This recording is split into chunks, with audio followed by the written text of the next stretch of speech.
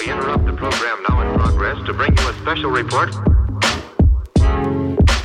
Here are the highlights this morning's news. From the WPGU News Desk, here's today's headlines on WPGU 1071, Champaign's Alternative. From WPGU News, I'm Barrett Wynn, and it is Wednesday, February 26th, 2020.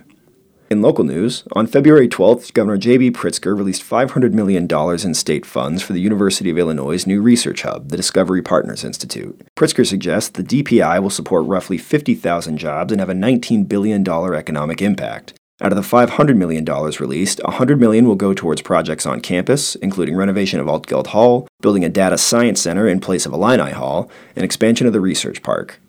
In national news, 7 Democratic presidential candidates took the stage Tuesday night for the South Carolina debate. Michael Bloomberg, Pete Buttigieg, Elizabeth Warren, Bernie Sanders, Joe Biden, Amy Klobuchar, and Tom Steyer addressed topics of Russian interference in elections, governmental response to the coronavirus outbreaks, public education, and U.S. foreign policy in North Korea and Israel. This debate was the last before the South Carolina primary and Super Tuesday, where 14 states and 1 U.S. territory will cast their votes.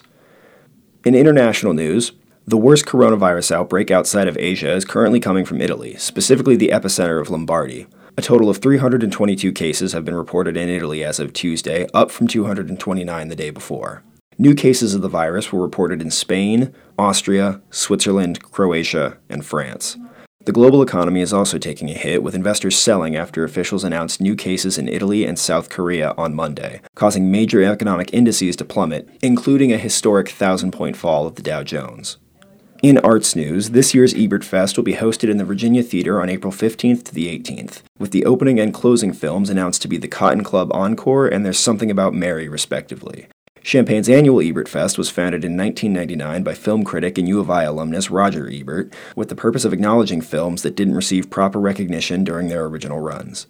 Last year's Ebert Fest featured films such as Amazing Grace and Cold War. From WPGU News, I'm Barrett Wynn.